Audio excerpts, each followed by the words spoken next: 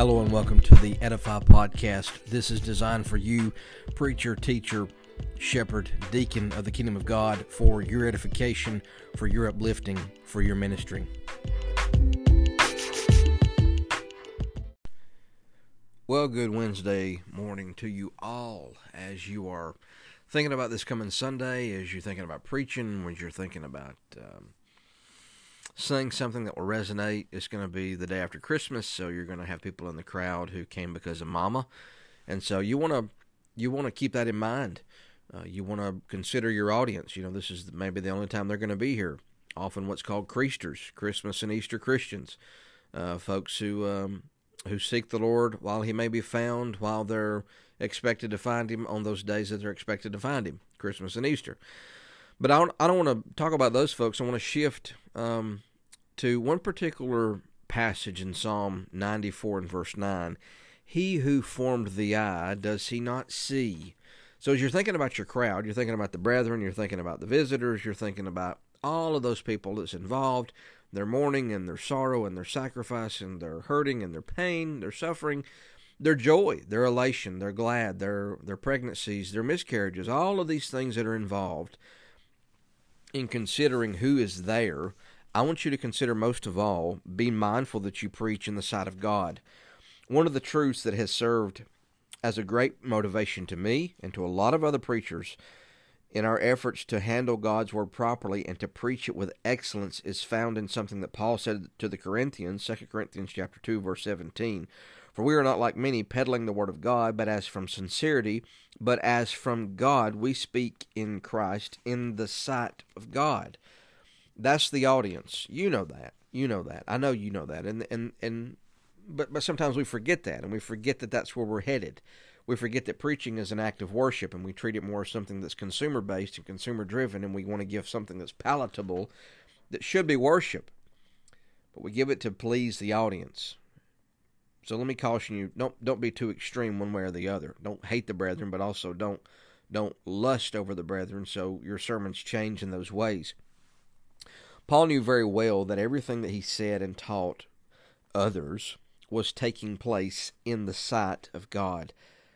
Hebrews 4 and verse 13, the Bible says, there is no creature hidden from His sight, but all things are open and laid bare to the eyes of Him with whom we have to do, or that we have to give an account is the idea. This should motivate all who handle God's Word to do so carefully and faithfully.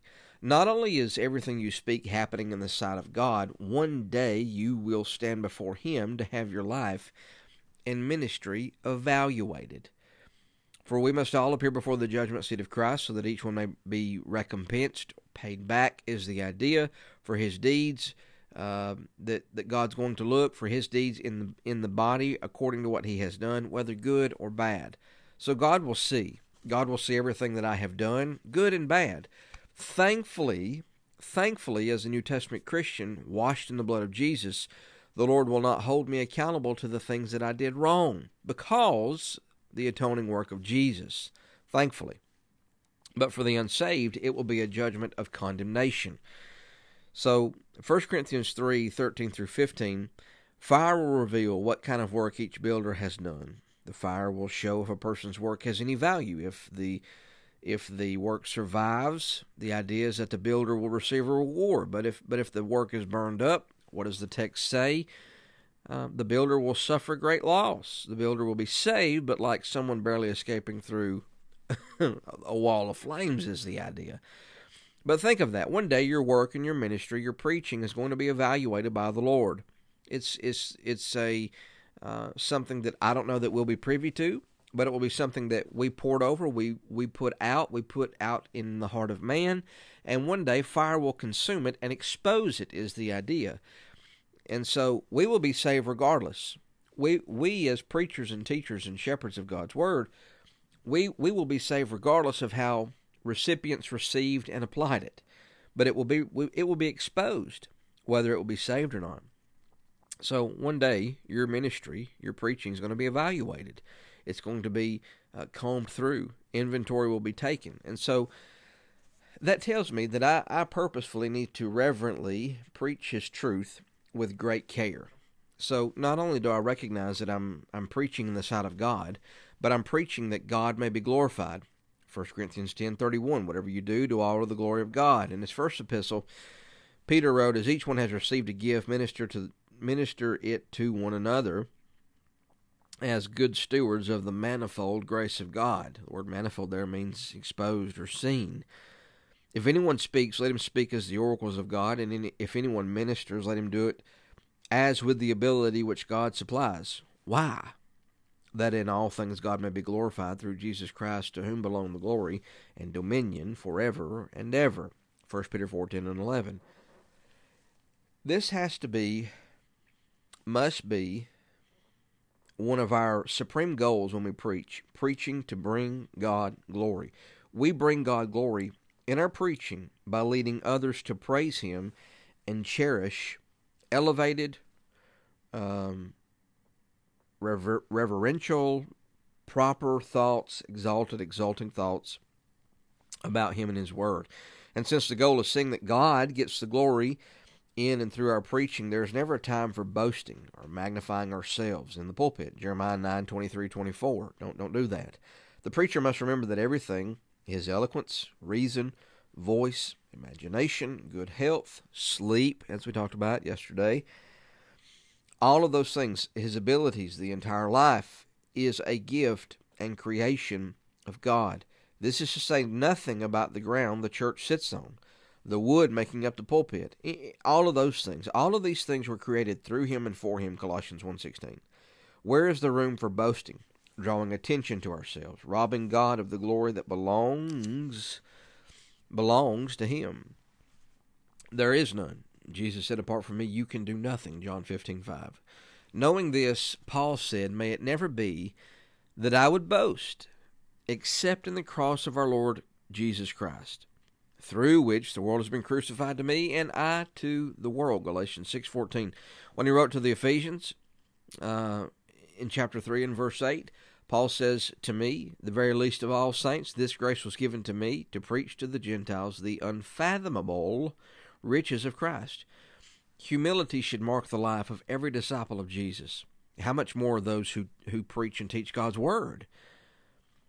Recalling a time when he was about to teach and preach, John Jowett, the man who assumed G. Campbell Morgan's role at Westminster Chapel, says someone prayed for him, O Lord, we thank Thee for our brother. Now blot him out. Reveal Thy glory to us in such blazing splendor that he shall be forgotten. What a great prayer. And oh, that more people would leave us, and leave our sermons forgetting about us because their hearts and minds are overflowing with the praise and elevated reverential thoughts about our glorious God. So preaching, number one, realistically, you need to be mindful that you preach in front of God and you preach for the glory of God. And so keep your comments brief when you step up to the pulpit. Warren Wiersbe said, general comments about the weather, the congregation, the music, the special guests, and even the announcements. For goodness sake, start preaching. You see some preachers, they get up there and they want to talk about how great this is and how this great work is and how this great work is. And no other part of worship do we do that. But why is it that some people think that as soon as they start preaching, they can get up there and start having a discourse about something other than the worship that they are being challenged and charged to lead? I don't understand it. When you approach the pulpit to preach, don't get bogged down with the peripheral matters. Make a beeline as quickly as possible to the teaching and to the preaching. Warren Wiersbe, we just listened to him. Listen to him again. He says, quote, a preacher is like a man who hears a call for help and drops everything to run to the rescue. When he spends 5 or 10 minutes getting into his sermon, he is like a man pausing to visit an art gallery before diving into the ocean to save the drowning swimmer, end quote. Some of the chief time wasters are preachers, and they get entangled with things that are, as Wiersbe said, general comments about the weather, the congregation. Wiersbe says the music, and worship is to be music of our hearts, a cappella. But they get into those kind of things. And so Wiersbe says if you feel constrained to discuss the those kinds of things. Do so before you stand up to preach. But keep in mind that every minute you waste early in the service, you will rob of your preaching time. That's true. That's true. And maybe some preachers get up there because they don't have anything to say. And they get up there and talk about all kinds of things and not their sermon because they don't really know their sermon. Anyway, but let's also discuss this. Let's focus about comments about the sermon itself. Wiersbe says some preachers don't seem to understand that we don't want to hear about the sermon. We want to hear the sermon. On one more than one occasion, we may have found ourselves repressing the strong desire to shout, for goodness sake, start preaching, when we've sat in the crowd and somebody begins to elate about the day and the weather and the work and the things and so on and so on and so on, like there's another time for announcements. So when you get up there, preach, worship God in preaching. So let's move on to number next. Don't feel it necessary as you begin your teaching, your preaching, to always review your previous message. It can be where I get up and say, now you recall last week. And if you're preaching a series of sermons, that's fine. But if they string together, that's fine. That's fine. But don't go over the sermon prior. Don't unless it's absolutely needful. Don't recant, because they probably don't remember, and you don't remember most of it unless you've just studied it this previous week. But reviewing previously covered territory can be helpful to your listeners. But if you do that every week, or if you go on reviewing too long, people are going to tune you out. Okay, we learned that lesson. Let's move on. Wiersbe says, here sits a man with a broken heart and a problem filled with life. He came to the church hoping to get some help from God's Word. Wiersbe says, quote, the choir has sung, and the song helped prepare him for the message. Now, you and I well know choirs are not biblical. They're not at all. The whole congregation is to sing a cappella. We know that. But the preacher opens his mouth and says, now you recall that last week, or was it 2 weeks ago, we discussed the first 6 verses of this chapter. And so instantly our needy visitors say, well, I should have come last week, but maybe there's still some hope. Instead, the preacher getting to the point, he tries to summarize 3 weeks of preaching, and by that time, our friend isn't listening anymore. So, that's an end quote. If you're going to review previous material, keep it concise. You might say something like, in last week's study, we looked at the events surrounding Jesus' resurrection. So in today's study, we're going to consider the events that follow the resurrection. If people want to get a point-by-point recap of previous teaching, they can go to the church website. Today, 2021, everybody's got to be on there now because of COVID. So they can go to the website, they can go to the YouTube, they can listen, they can get a CD, they can go to the podcast, whatever. So don't feel it necessary as you begin your teaching to always review your previous message. The next thought is to preach the word with confidence and authority. 2 Corinthians 3 and verse 12, therefore, having such a hope, we use great boldness in our speech. The Bible is God's authoritative word to man. Because this is the case, proclaim it confidently. God did not give it shiver. God did not give it to us shivering. He gave it to us confidently. Not with self-confidence, you and I, but with the confidence, or I might say Godfidence, that as you speak forth God's word, the King is speaking. Spurgeon said on one occasion, quote, I recollect a young man going into a pulpit to address a congregation. He began by saying that he hoped they would pardon his youth and forgive his impertinence in coming to speak to them. Some foolish old gentleman said, quote, how humble that young man is to talk like that, end quote. But another brother said, what a dishonor to the Lord and Master. If God sent him with a message to those people, what does it matter whether he is young or old? Such mock modesty as that is out of place in the pulpit, end quote of that quote. He said, I think that second man was right. A true minister of the gospel is an ambassador for Christ. Do our ambassadors go to foreign courts with apologies or carrying message from their sovereign? End quote. Spurgeon is right. Our country's ambassadors, when they leave this country, we hope, they don't go about apologizing unless their king or country has done something that is wrong. Now, our heavenly King has done nothing wrong ever. Therefore, there is no need to be apologetic in the pulpit. The only time that you and I need to apologize is if we have said something out of step with the Holy Spirit's emotion, out of the Holy Spirit's text itself. Then I should apologize, and I should apologize wholeheartedly. But if it is the truth that will stand when this world is on fire, I need not to apologize, or God will be apologetic to me. Meaning that he is sorry that he ever allowed me to step into his pulpit if I'm going to cower the Word of God. When Paul said that they were ambassadors for Christ, as though God were pleading through us, 2 Corinthians 5 and verse 20, when you speak forth God's word, do you have that same mindset? The Thessalonian church was considered to be, quote, God-taught. All of the churches today are God-taught if they are taught with the Scriptures of God, as it is through God speaking through the preaching. The Holy Spirit is trying to prick or pierce the heart of the one in the ear of the one listening. Because that is the case. A herald of the king should not say things like, I hate to say this, but blank is sinful. If Jesus' words here offend you, I'm sorry. I didn't say that. God said that. See, those type of statements are not to be found in our vocabulary. Now, our demeanor may need to be softer. Our tact may need to be more wiser when we're delivering a truth. There may be a time. There are some times where some brethren aren't ready to hear things. And that's true. And that's a biblical, wise position to take. Now, should we wholeheartedly avoid it? No. Should we never preach on it again? No. No. Not at all. You know that and I know that. And I trust you know me to know that, to love the truth. But sometimes there is wisdom and tact. Jesus said to his disciples, I have more to say to you, but you could not bear it. So the herald of God's word should declare what God has said, unashamedly, with authority and conviction. Paul's second epistle to Timothy, he said in 2 Timothy 4 and verse 2, you say it with me, preach the word.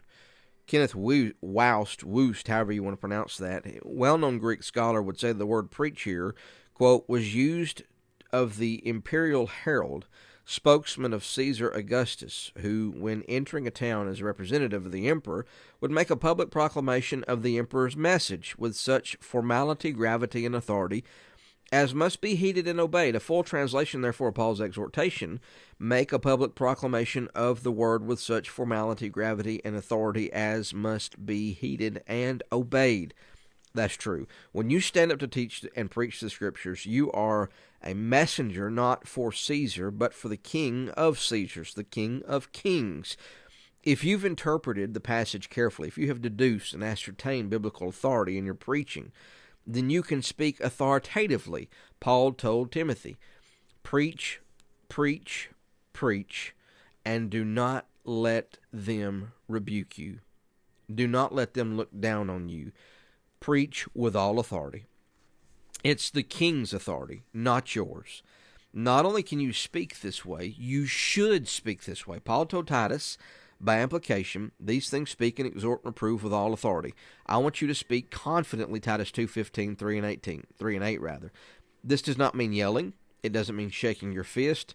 Brian Chappell points out that a preacher confident in the Bible's truth is able to preach with great force or with great gentleness and speak with authority. The authority of the Word enables us to say the most challenging things to any person without apology. But that same authority let us speak tenderly without compromising the truth.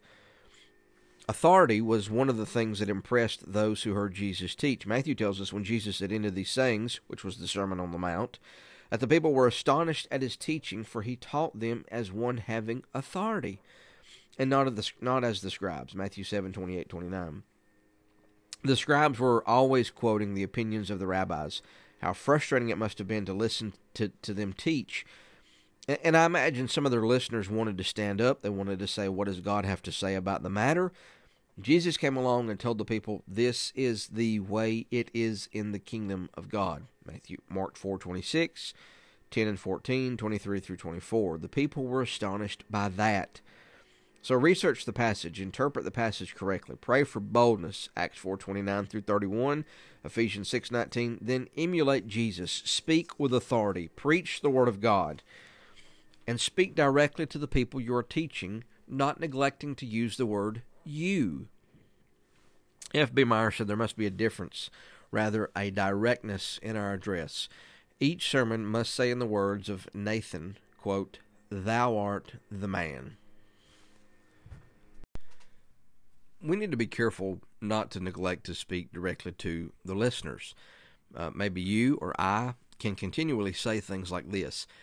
As Christians, we need to be careful how we talk about others.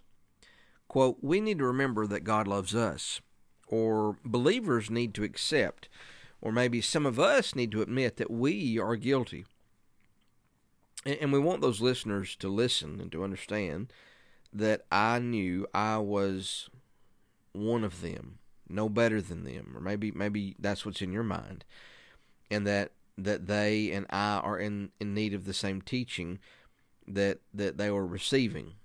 So maybe your intentions are good, but I believe now that we may be doing people a disservice. There are times for us to speak in this way, and even times when we should speak this way.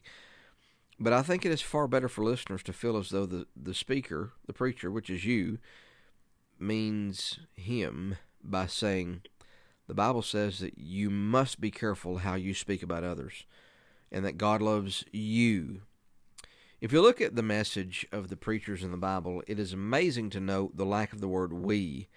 Throughout the Scriptures, when one of God's heralds vocally addressed a group of people, he spoke very directly.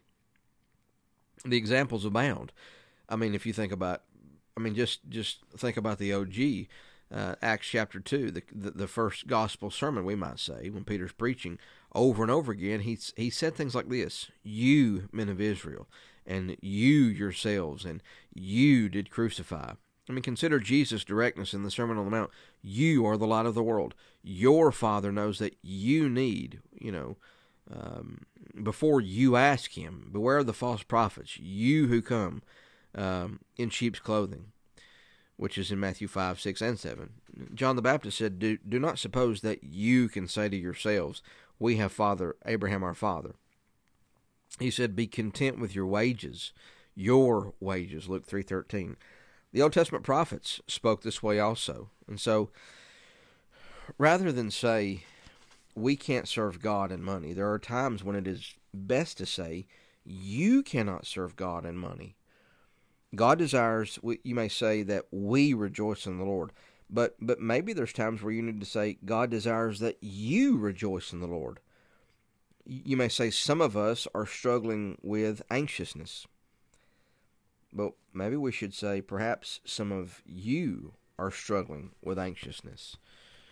And I know there needs to be a balance. I know there needs to be a balance where we understand that even though one finger's coming out, three's coming backwards. And so that needs to be a humble attitude. But there are times when you, preacher, need to get convicting by calling them and talking to them. So the people in your congregation need to know the message has something for them personally. This is a personal challenge. And you may not be struggling with this. And so don't lump yourself in the same lump of folks who are struggling with something, because if they hear you say, well, we all struggle with this and we struggle with that, or maybe this or maybe that, and I'm involved and this is that, they need you to lead them. Now, lead them from humility, yes.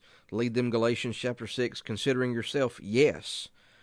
But there are sins that you are not guilty of, and so do not lump yourself in with them, because they need somebody who is not in that sin with them to walk them out. And then there's some people who do. There's some people who won't respond to you unless you have been where they have been. And so there's a balance. Absolutely there's a balance. That's the key, not to be extreme one way or the other. Don't make your sermon so much directed that everybody thinks that you're whipping them every Sunday and that you're exempt from the whipping. But also it's the case, but don't make every sermon that you're doom and gloom, that you're lost and that you're without hope and that you don't have a drive and a passion. So just be balanced. So thinking about that, preach with passion. Preach with passion. Martin Lloyd-Jones, preaching is theology coming through a man who is on fire. A man who can speak about these things dispassionately has no right whatsoever to be in the pulpit. Spurgeon told the story long ago of a man traveling in the dark of night by foot, and he was headed toward a bridge that had collapsed in a storm-swollen, raging river. Someone attempted to stop him from going further, saying that he had heard the bridge might be out. There was no conviction in the man's voice, so the traveler continued walking, supposing that the man to be in error. Then another man came along and said, "Sir, sir, the bridge is gone." "Oh, yes," replied the traveler. "Someone told me that a story a while ago, but I'm sure it is an idle tale." "Oh, it is true," exclaimed the other. "I barely escaped, being carried away with it myself. You must not go on."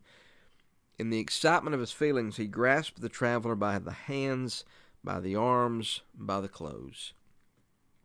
Convinced by the earnest voice, the earnest eyes, the earnest gestures, the traveler turned back and was saved.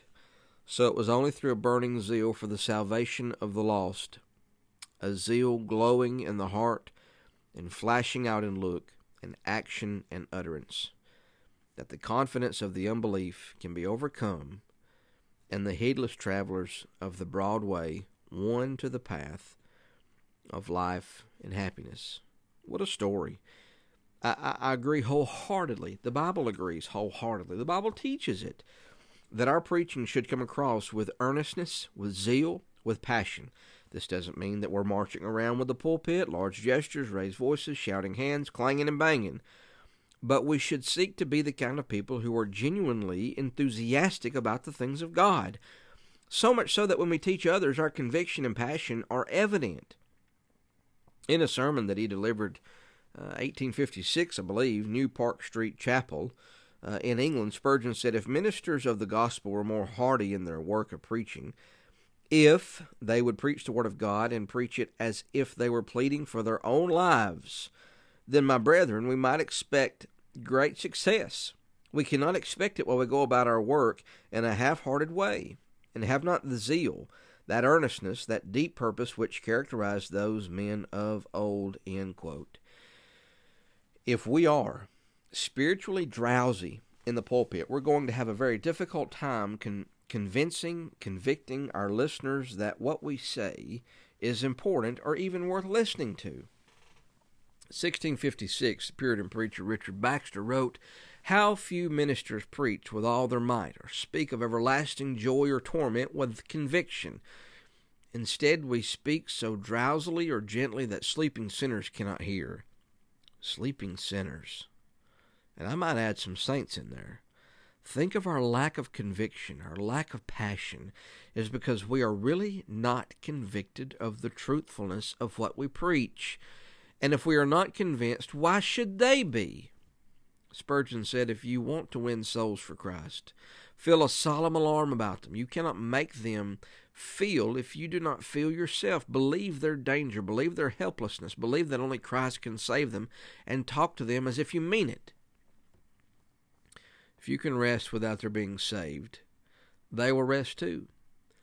But if you are filled with agony for them, if you cannot bear that they should be lost, you will soon find that they are uneasy too. I hope you will get into such a state that you will dream about your child or your hearer perishing for lack of Christ, and start up at once and begin to cry, 'Oh God, give me converts or I will die.' Then you will have converts." End quote. Spurgeon says to begin to cry out. That's a cure for passionless preaching.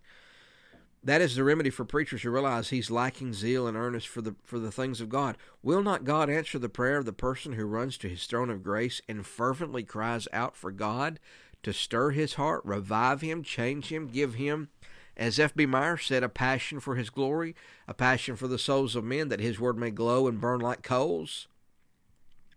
Surely. He sure will. And those are the very kinds of prayers that you can be certain God will answer in the affirmative. 1 John 5:14 and 15. Preach in the present tense. Not only those things, but also preach in the present tense.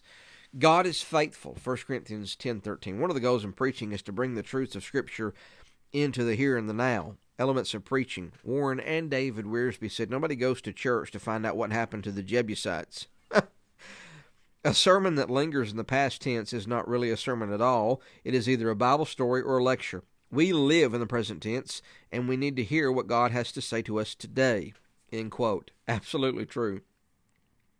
So instead of emphasizing the following as a main point, quote, God was faithful to the children of Israel in the wilderness, bring that truth into the present. It is true that God was faithful, but it would be better to emphasize God is faithful. God will be faithful. Rather for you to make a main point of a sermon to say, quote, God forgave them when they repented, consider this, God forgives repentant sinners. Rather than say compromise led Solomon to great disobedience, maybe say it this way, compromise leads to greater disobedience. I hope you can see the difference. We're bringing the truths of the Bible into the here and to the now. It is good, even necessary, to point out the facts about the past. Romans 15:4, 1 Corinthians 10 and 11. But you can excel as a preacher if you will hammer home to your listeners the present realities. The Bible tells us that God is the same today as he was in the days of the Old Testament, Hebrews 13:8. The principles of the truths of the Bible are timeless. God says, I am the Lord. I do not change, Malachi 3:6. Anything that was true about the nature and character of God in the Bible is true of him in our day to day. And so remind your listeners of that. Remind them of that. So, concerning this preaching of the Word, be direct. Be direct. Be confident. Preach with boldness. Speak directly. Preach with passion. Preach in the present tense. That's the aim. That's the purpose of preaching. Convict them. Convict them with current news. It is the age old. It is the ways of old, the old past, but you're bringing them to light, and you're preaching them with conviction. Or are you convicted? Something you need to consider. Maybe I'm not convicted. Maybe I'm not converted. Maybe I'm in a slump. Maybe I'm down. God sees. God knows.